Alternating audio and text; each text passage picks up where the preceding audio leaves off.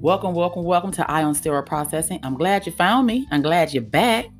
For those of you who have been listening to me for a while, and welcome to new listeners. I am excited that you're here as well. So today we're going to talk to Tiffany. Now, Tiffany been doing steroid processing a little over 5 years. And I conversated with her over a year ago because she is so excited and passionate about steroid processing. And it's amazing when I attract those kind of people, like I find them. Just, I'm always looking for conversations on Facebook where people are trying to do more.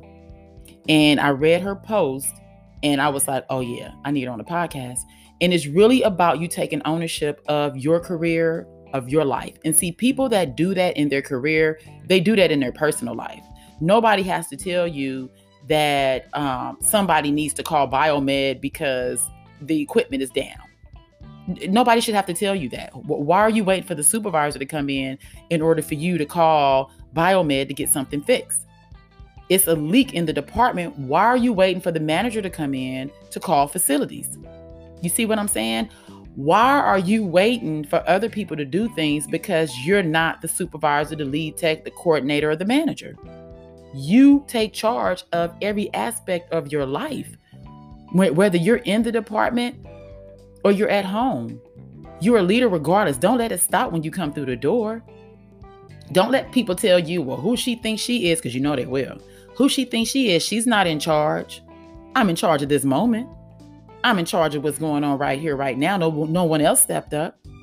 So I just want to take you on this journey with Tiffany because she has always taken responsibility of everything around her. And where she is now and where she will be, I can't wait to see. So you ready? I'm going to introduce you to Tiffany. We're here today because I saw a post you put on Facebook that you have received your own personal purchase, AIMI ST79. Yes, I have. Yes. And it blew me away because a lot of people have this mindset that, if it's not provided for me at my facility, or, if I'm not getting paid extra money, per hour to get these additional certification or to gain this extra knowledge, then I'm just not going to do it. So I was overly impressed when I saw that. Yes, why did you do it? Well, a lot of times when it comes down to, I feel like this, if no one's going to give you knowledge, how are you going to receive it? So for me, like, I felt like with any job or any profession, you have to invest. If you feel like it's an investment, invest in it because you will gain a return on it. And the thing is, when I bought my AIMI ST79 book, I had the old one, and then they had the AIMI ST79 2017. Then they came out with another rendition with the 2020 amendments. So what happens is that when you get a book and you have it for so long and you're still doing the same processes that's in that book, and then they have revisions or changes and you don't know about those changes unless you go and you seek the knowledge or you go and you seek advancement. So I feel like that was an investment for me because later on it will help me grow in the field and it will help me do better and always be on top of changes in the central processing field and the medical field as well. And when we had spoke earlier, the one thing you had said, because a lot of people get the book and then they open it up when they need the book. But you told me, you said, no, I'm studying the book. So that means you flipping page by page and making notes and actually digesting the information. Yes.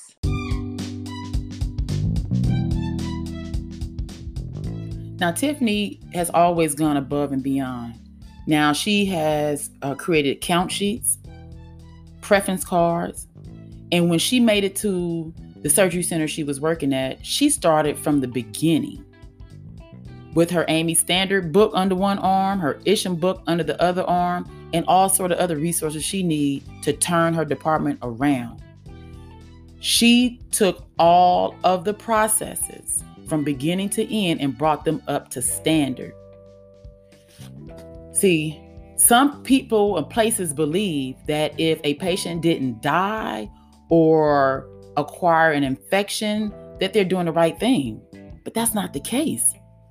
Just because just because people are not complaining, or there's no big event that requires a root cause analysis, that doesn't mean that your department is working at its top potential. Just because JCO came through there and they didn't cite you for anything in your department doesn't mean there isn't room for improvement.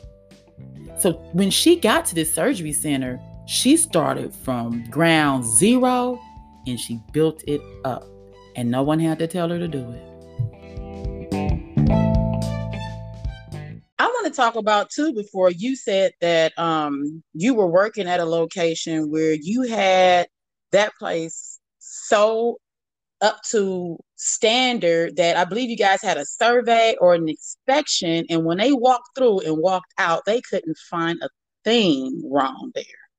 Yes, and the thing is that when I went into this place, it was okay, we're doing the bare minimum to get by. Like, no.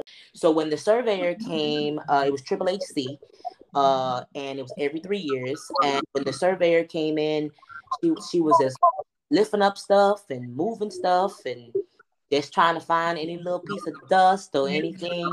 And she looked through all of my records, my maintenance records for the sterilizers, maintenance records for the washer, the wash cycles, the Metaveters DSD, which is the endoscopic reprocessor machine.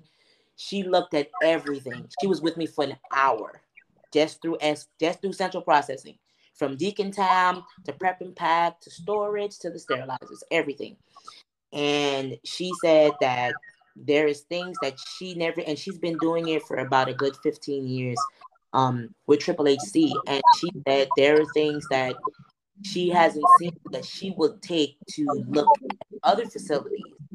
And it made her feel as if I broke the mold of how central processing process.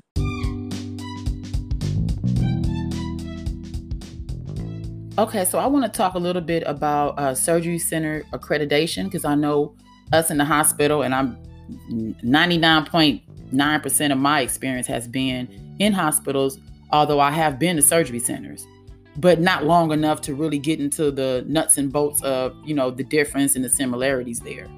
So I went to this website. It is, let me scroll to the top, Ambulatory Surgery Center Association.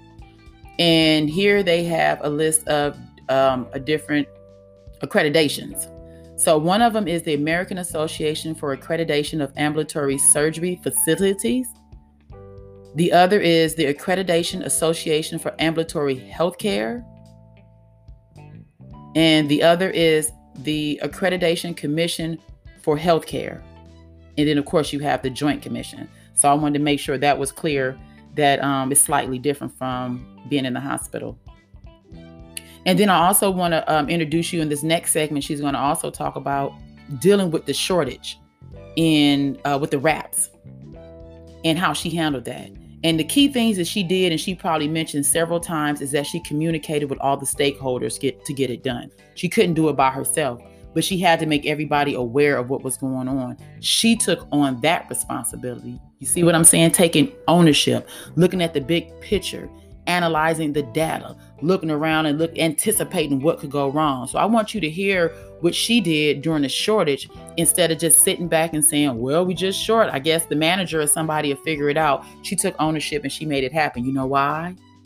Because we're here to get it done. We're here for the patient, and we're professionals. We're sterile processing. Listen up. So what we did was we actually went and contacted each company to verify the IFUs, just to say, okay, does it have to be wrapped?